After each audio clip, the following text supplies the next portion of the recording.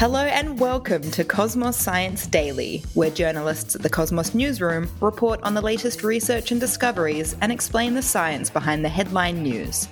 Today's newsroom journalist, Matt Aegis, is talking about brine pools at the bottom of the ocean, with yours truly, Dr. Sophie Calabretto, applied mathematician and fluid mechanist whose only relationship with brine also involves olives.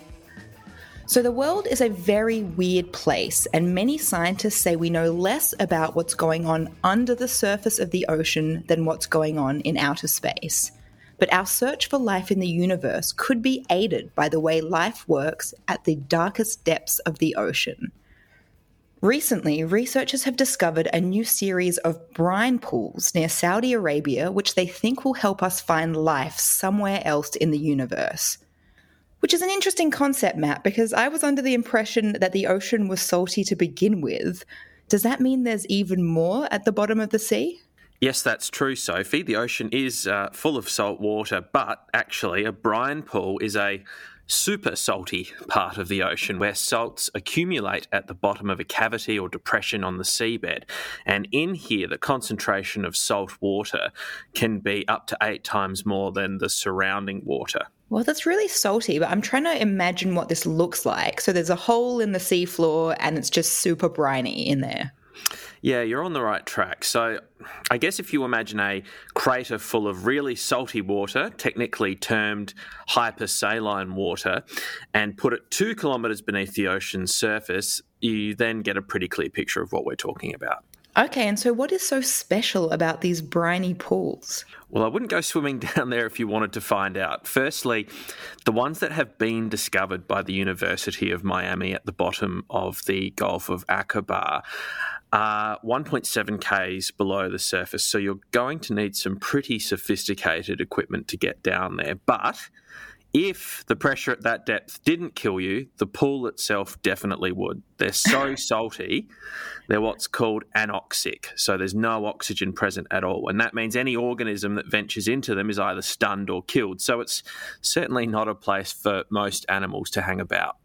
Wow, so essentially they're completely toxic to life. So, yeah, what we generally think of as life is, at best, going to be given an almighty punch to the face if they go into a brine pool.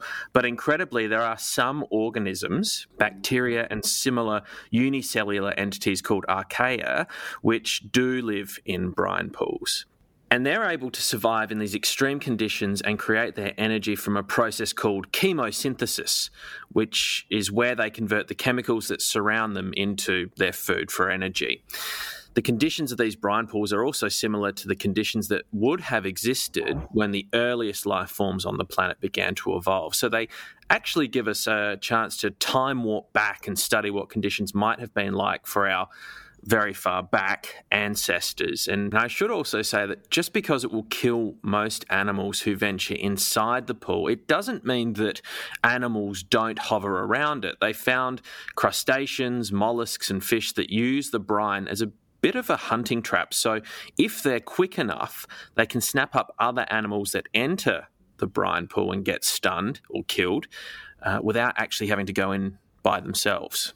Wow, so there's actually an entire ecosystem built around these brine pools. Okay, so you've told me it's too deep to swim there, and I dare say it's pretty dark when you go nearly 2 kilometres beneath the ocean's surface. And it's toxic to animals that need oxygen. Matt, can you explain to me how they even found this place? Well, they used a very expensive boat, basically. Okay.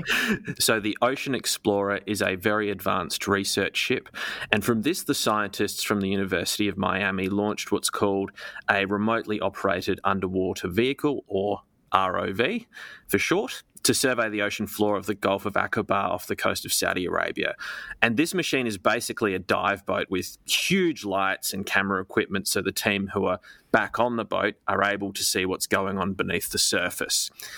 The researchers were actually about to take the ROV up. It was only in the last 10 minutes or so of their dive that they came across this giant underwater lake, and they were able to detect it because of bits of plant debris, so little bits of seaweed that were sort of floating oddly above this really dense hypersaline water. So What they then did is dropped a special instrument called a CTD, which stands for conductivity, temperature and depth, into the brine pool, and the samples they took were able to indicate the sort of tectonic activity that had taken place within that region as well.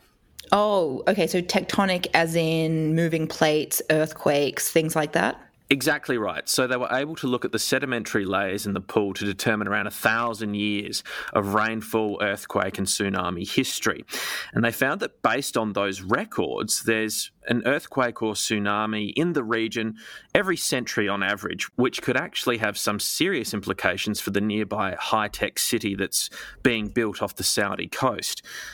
One key point made by this research, though, is that brine pools exist where there's hydrothermal activity associated with tectonic plates.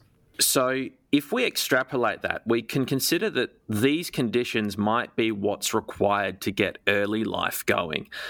That then means space explorers are going to have to narrow their focus to consider whether planets have tectonics to create the conditions that life can emerge from. Amazing. So brine pools teaching us about space. Thank you so much, Matt, and thank you to everyone for listening.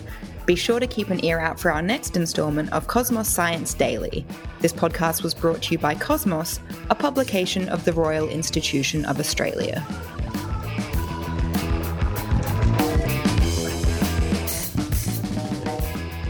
From Listener and Cosmos Magazine comes Science Explained, a new weekly podcast answering all of life's questions, big and small, in just 10 minutes. Download the Listener app now and listen for free. Listener.